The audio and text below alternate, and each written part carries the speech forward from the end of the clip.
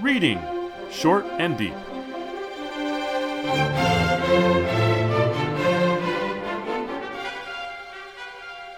Hi, I'm Jesse. And I'm Eric. And today we're reading Short and Deep, A Pair of Silk Stockings by Kate Chopin. You said there was an alternative pronunciation? Well, some people pronounce Chopin? it Chopin, and some people Chopin, pronounce it that's Chopin, Yeah. and some people pronounce it Chopin. You know, it's Right. Creole is the name. Her husband was Creole, so how French is this pronunciation? I'm not entirely sure. Yeah. Someone undoubtedly is sure, but I'm not that person. Well, she probably knew.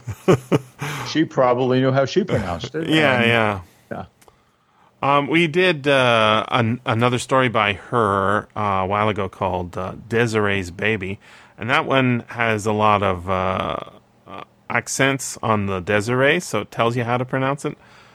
We're not so lucky here. However, I get the sense that this is not set in the Bayou. I get this sense this is set in New York or Chicago or something like that. Does it say anywhere? Do you remember? It does not. It does not. But it could be set, in fact, in New Orleans, which is where The Awakening is set, and where Chopin lived. The Awakening, which is her most famous work, is a short, powerful novel from 1899, and this is a story from 1897.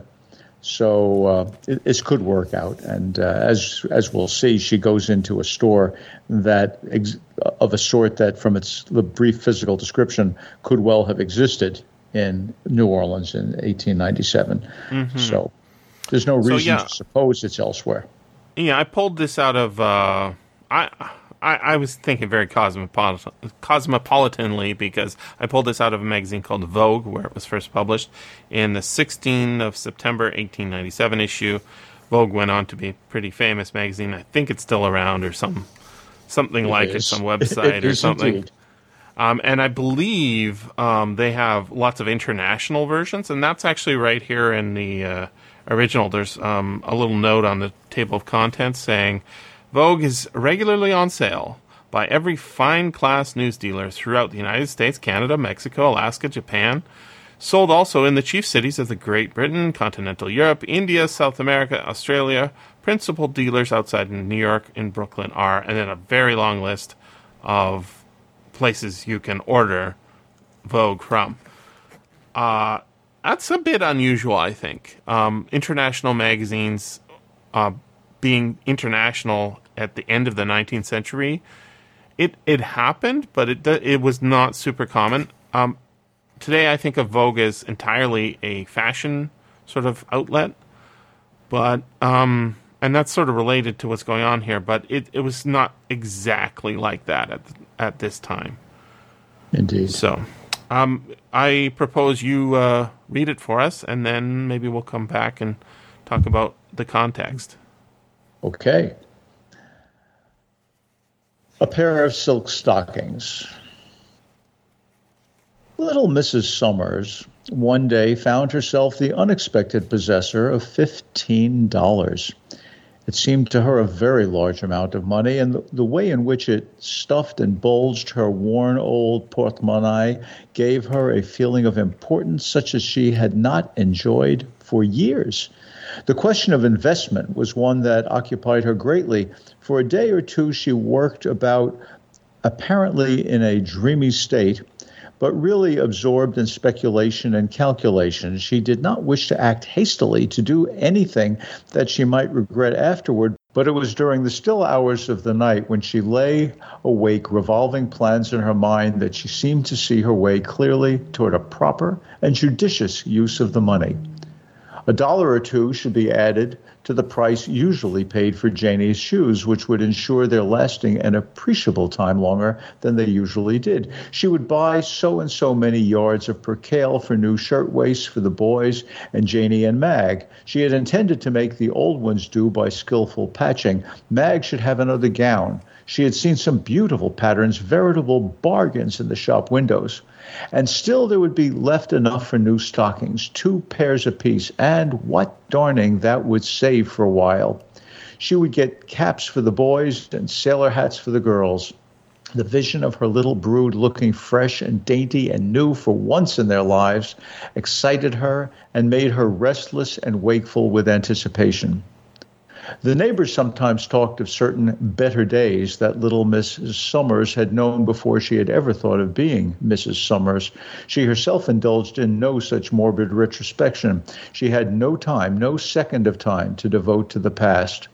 The needs of the present absorbed her every faculty. A vision of the future like some dim, gaunt monster sometimes appalled her, but luckily tomorrow never comes. Mrs. Summers was one who knew the value of bargains. She could stand for hours making her way inch by inch toward the desired object that was selling below cost. She could elbow her way if need be.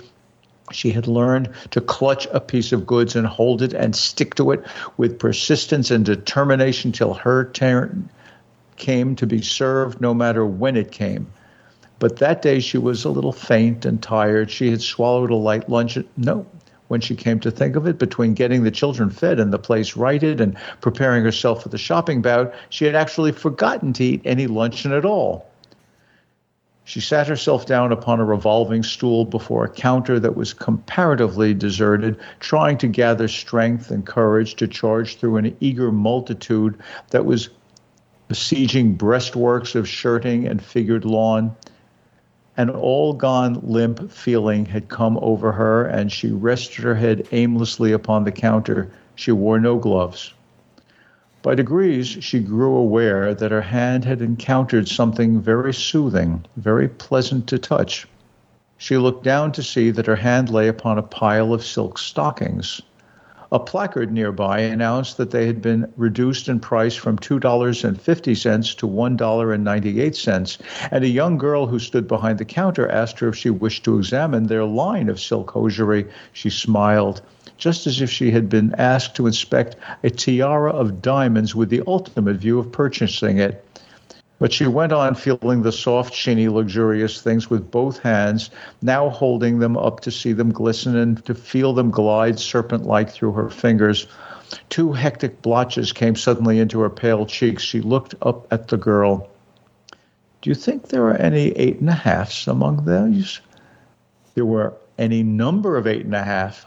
In fact, there were more than that size than any other. Here was a light blue pair. There were some lavender, some all black, and various shades of tan and gray. Mrs. Summers selected a black pair and looked at them very long and closely. She pretended to be examining their texture, which the clerk assured her was excellent. $1.98, she mused aloud. Well, I'll take this pair. She handed the girl a $5 bill and waited for her change and for her parcel. What a very small parcel it was. It seemed lost in the depths of her shabby old shopping bag.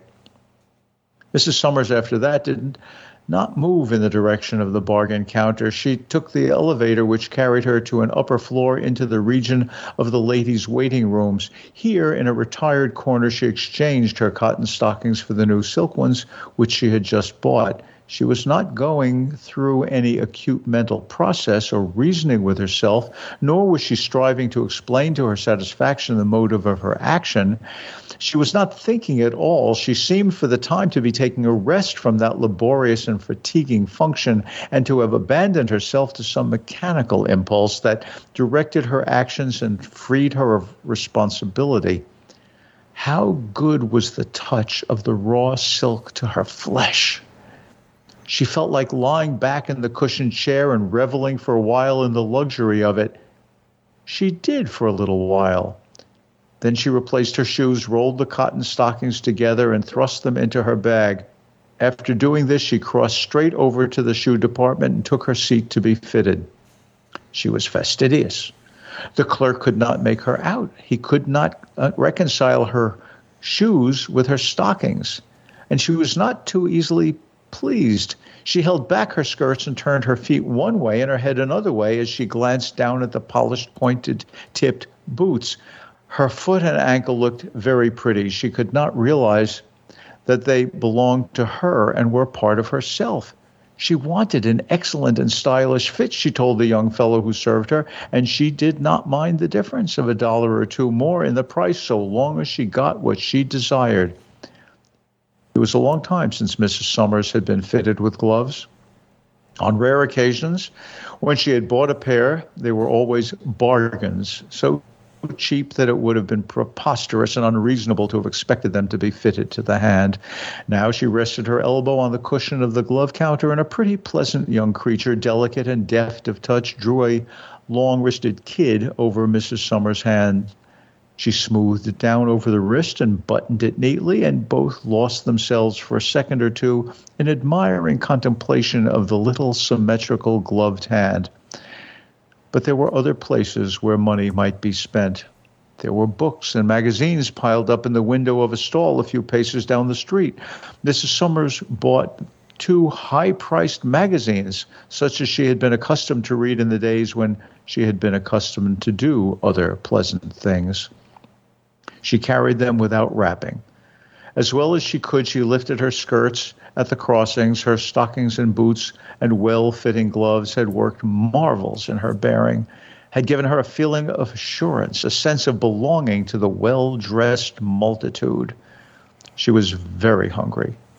Another time she would have stilled the cravings for food until reaching her own home, where she would have brewed herself a cup of tea and taken a snack of anything that was available. But the impulse that was guiding her would not suffer her to entertain any such thought. There was a restaurant at the corner.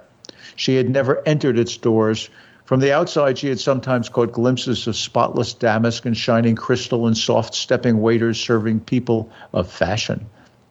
When she entered, her appearance created no surprise, no consternation, as she had half feared it might. She seated herself at a small table alone, and an attentive waiter at once approached to take her order. She did not want a profusion. She craved a nice and tasty bite, a half-dozen blue points, a plump chop with cress, a something sweet, a crème fraîche, for example, a glass of Rhine wine, and after all, a small cup of black coffee. While waiting to be served, she removed her gloves very leisurely and laid them beside her. Then she picked up a magazine and glanced through it, cutting the pages with the blunt edge of her knife.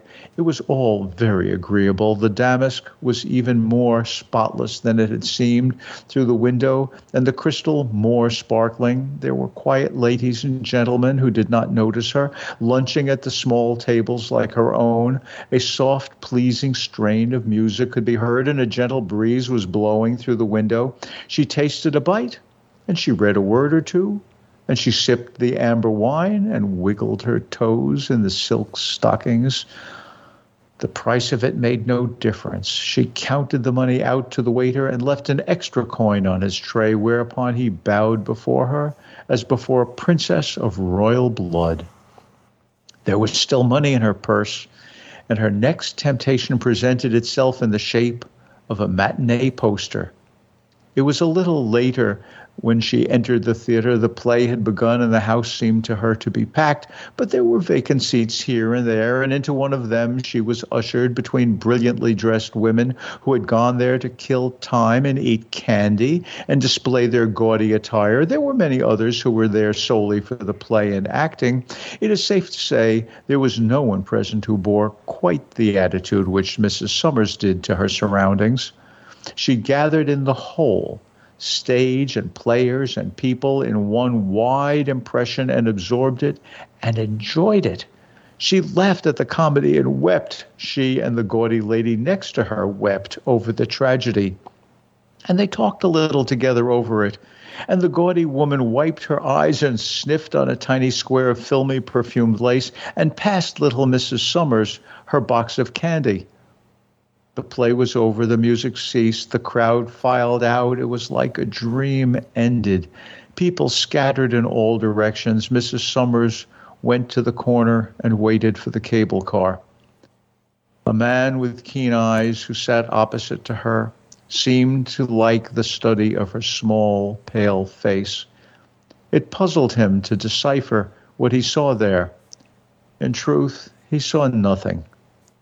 unless he were wizard enough to detect a poignant wish, a powerful longing that the cable car would never stop anywhere, but go on and on with her forever.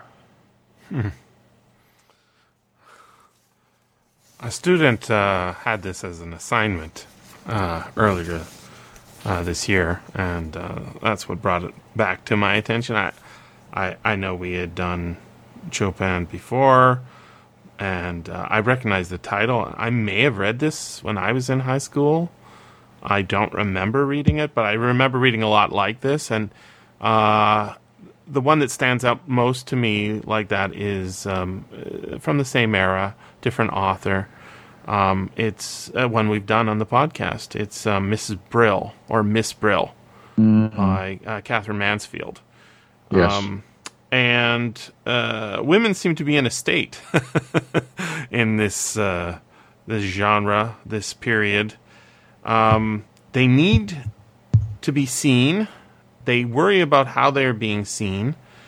And this is a tragic story like that one, Miss Brill is.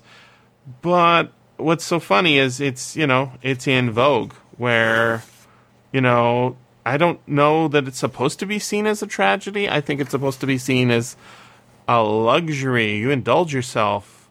But really, to me, it's like she went crazy for a minute there, and that's sad. And she has a hard life, I guess, now compared to before, when she was more free to do what she wants. She's got 4 kids at least, right? 2 girls, 2 boys. She's got $15, and it preys upon her mind, keeps her sleepless. I think a lot about this stuff, Eric. I think a lot about how our relationship to money is dangerous for us. It makes us spend our time doing the wrong things and that sort of thing. So I see this as probably a lot more tragic than I think you're supposed to see it as if you're a regular Vogue reader. And out of the context of the magazine, I don't know what students are supposed to make of it. But I am sure you have some thoughts. I do. Assuming that Vogue wasn't just a fashion magazine in those days, as you know, but assuming that Vogue had primarily a middle-class female readership. After all, fancy magazines like this were, in fact, luxury items, as the story itself makes clear. And they were luxury items for women who had the time to take boxes of candies to the theater. I think that this is there are many important things to be noted in this, I think, delicate and sensitive story. But one of the things that we should note, I think, is that it is a profoundly feminist story. It reminds me, though, in its lack of explicitness about its feminism, Betty Friedan's point in The Feminine Mystique, that there is this malaise that doesn't have a name. A huge difference between the story Miss Brill and the story A Pair of Silk Stockings is that Miss Brill is unmarried. Right. She is alone in the world. Miss Summers is not just Miss Summers. She is consistently Little Miss Summers. Mrs. Summers. Mrs. Summers. I'm sorry, I beg your pardon. You're quite right. She is consistently Little Mrs. Summers. She has been belittled by passing from the life that she had when she was single, presumably in the home of a father, and becoming the wife of someone, a Mr. Summers, who now, enough years later to have 4 children, leaves her with insufficient funds to have the kind of life that she once had. But strong, accepting individual that she is, she doesn't let herself think of the past. And although the future is appalling, she maintains the false belief that the future never comes, tomorrow never comes. In fact, tomorrow always comes. We all know that. And so we know she's fooling herself. Other people look at her and usually see her as little Mrs. Summers, impoverished but making do. There is a relationship between time and money throughout this. She knew how to wait online. She knew how to bide her time. She thought of not having to darn socks or stockings as they're called here, not having to darn them as a way of preserving time. In modern America, too, there's a direct relationship between time and money. The less money you have for real estate, the longer is going to be your commute, right? You can trade time for money. If you can live in Manhattan, then you don't have to spend commuting time, but you'll pay 3 times as much as the same house would cost 80 miles away. That's what's going on here. This woman has traded away her life. And so that last line, she wished that the cable car would go on and on with her forever, is a way of saying that she never wants to have to return to the life that she is in which her time is just someone else's to spend, because she is little Mrs. Summers and she has to take care of the children. And although she does it with good grace, what kind of a life is this? Her future has been stolen, and her best dream is to have no future at all. Now, I think this is a feminist story, and I think that what the editors of Vogue are doing is saying to their middle-class female readers, those of you who have enough money not to notice what kind of life women have are able to waste your time, spend your time with expensive sandwiches and other people's entertainment and eat your candy and even talk to strangers and read magazines like this one, but get nothing accomplished. That people like little Mrs. Summers have no choice but to get things accomplished, and there is not one image in this story of a woman who actually does something that the world would acknowledge as important. The End of the Awakening, a great novel. Anyone who has not read it and thinks he or she may, don't listen for the next 30 seconds. But at the end of The Awakening, the protagonist, who has the same kind of malaise that little Mrs. Summers has here, although the protagonist there, Edna, tries to become an artist, swims off into the water and just swims off into the Gulf of Mexico. She just swims off. She enacts what little Mrs. Summers wants, to let it go on with her forever. So I don't think that this is a story that is to be read happily. I think, in fact, it is to be read tragically, because it's giving a narrative to a deep and potent malaise that in 1897 doesn't have a name. But we would call it today patriarchy.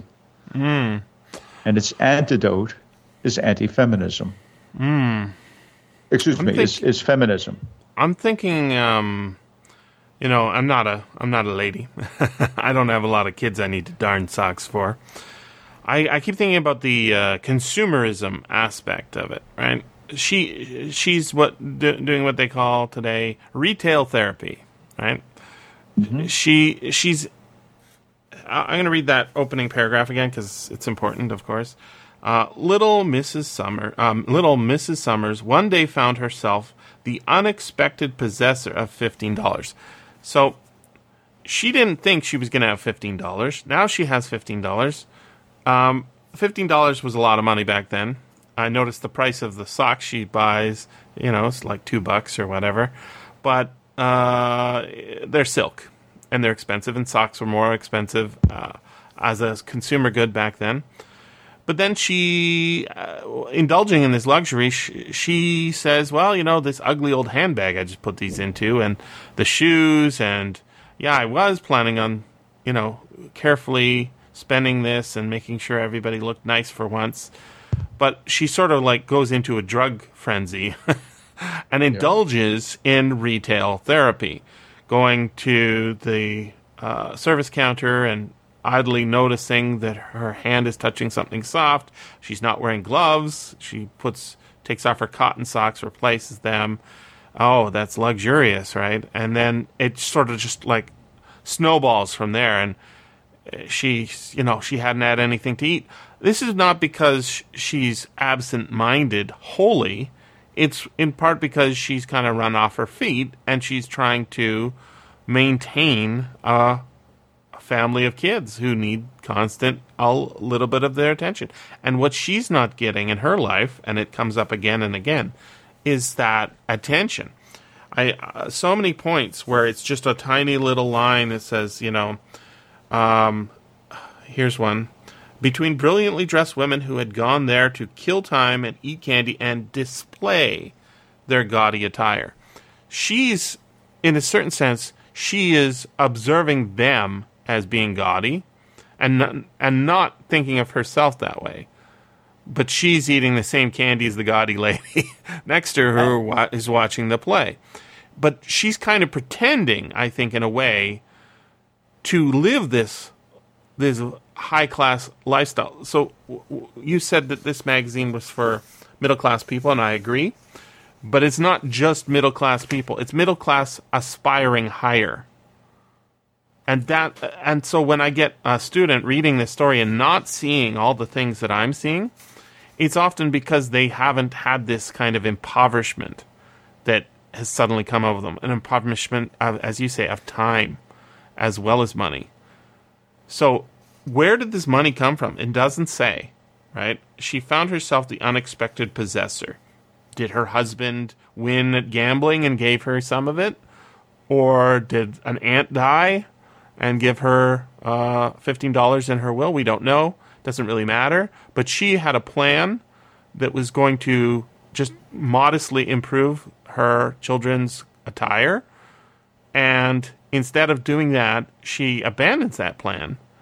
Accidentally, but then it just keeps going and indulges herself.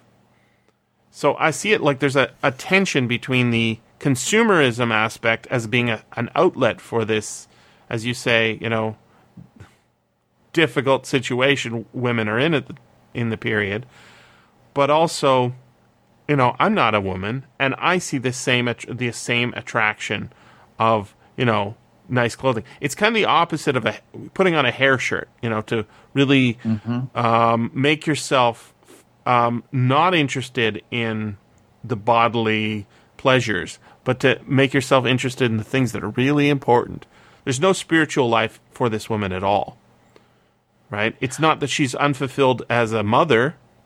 It's that there's nothing, there's no escape for her. It's all motherhood. It's all raising children now, and she wants an escape.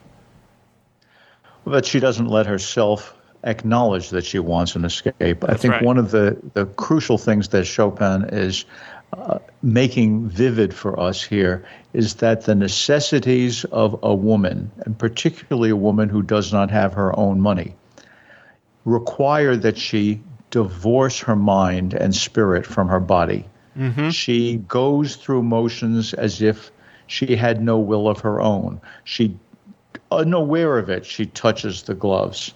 Unaware of it, the stockings. Unaware of it, she's already lying back in the cushioned chair of the changing room. Mm-hmm. And it makes me wonder whether or not that first line, which you call our attention to, that little Mrs. Summers one day found herself the unexpected possessor of $15.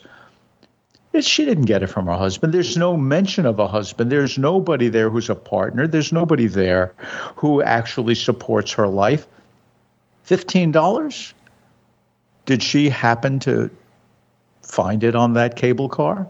Did she touch? Did she see a wallet on the street? Mm. Did she, in fact, take it and divorce her act from the moral recognition of herself being a thief, just as she does not acknowledge that she is, from the standpoint of her own better judgment, stealing the time from her children and stealing the time from her family? She is being driven into doing things that she herself would not want to do for the lack of money, for the lack of autonomy. I think, though, that this story makes clear by never showing us any woman who can earn her own money except a clerk serving others, that this is, in general, the condition of women. And if they have enough money not to notice it, that doesn't mean it's not their condition. They're just happily fed with entertainment and candy. To them, crying becomes a pleasure, not to little Mrs. Summers. I agree. I think that's really interesting. I didn't consider that she may have stolen it, but thinking about that, there was an MP, a member of parliament, who was found to have shoplifted a diamond ring. He was a gay man.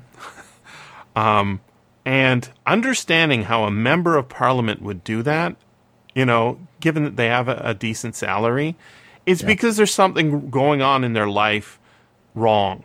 Something is going wrong because it's not a lack of money, right? It's a lack of something else. And I called it spiritual. I'm not a spiritual guy, but I see that this is like, it's a way of, she is, as you say, divorcing, and that's a nice word for it, herself from her children in this case. I don't get the sense that she's feeling constant guilt throughout this story, but I believe she is. I get the sense she is sort of indulging in this spree, in self-indulgence spree, in order to hide from those feelings, because she's, as you say, she's put herself into this life. Somehow she got married. Somehow she has 4 children. They all have needs. They need sailor caps. The boys need their own caps. Their socks always are looking shabby. Wouldn't it be great for once for them to... And she never says, oh, what about me? What about my needs? But that's how she acts. Her body acts for her. And she just goes with it.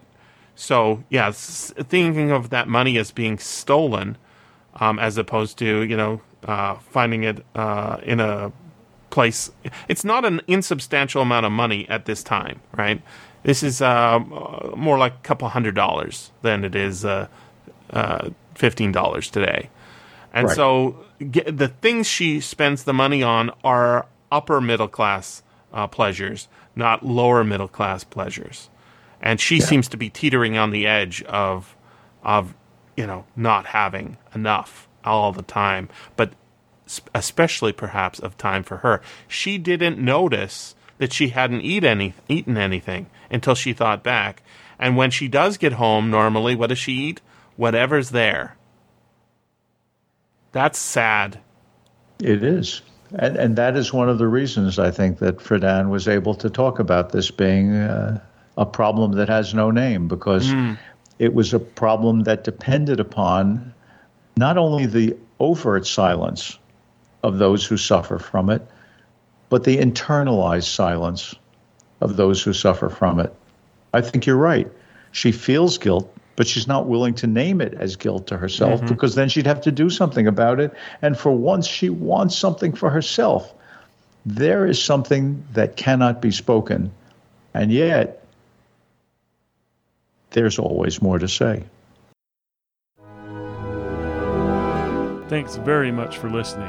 And remember, you can always freely access the materials discussed on these podcasts by going to sffaudio.com and clicking on the link for Reading Short and Deep. If you enjoyed this podcast, consider becoming a patron at patreon.com/SFF Audio.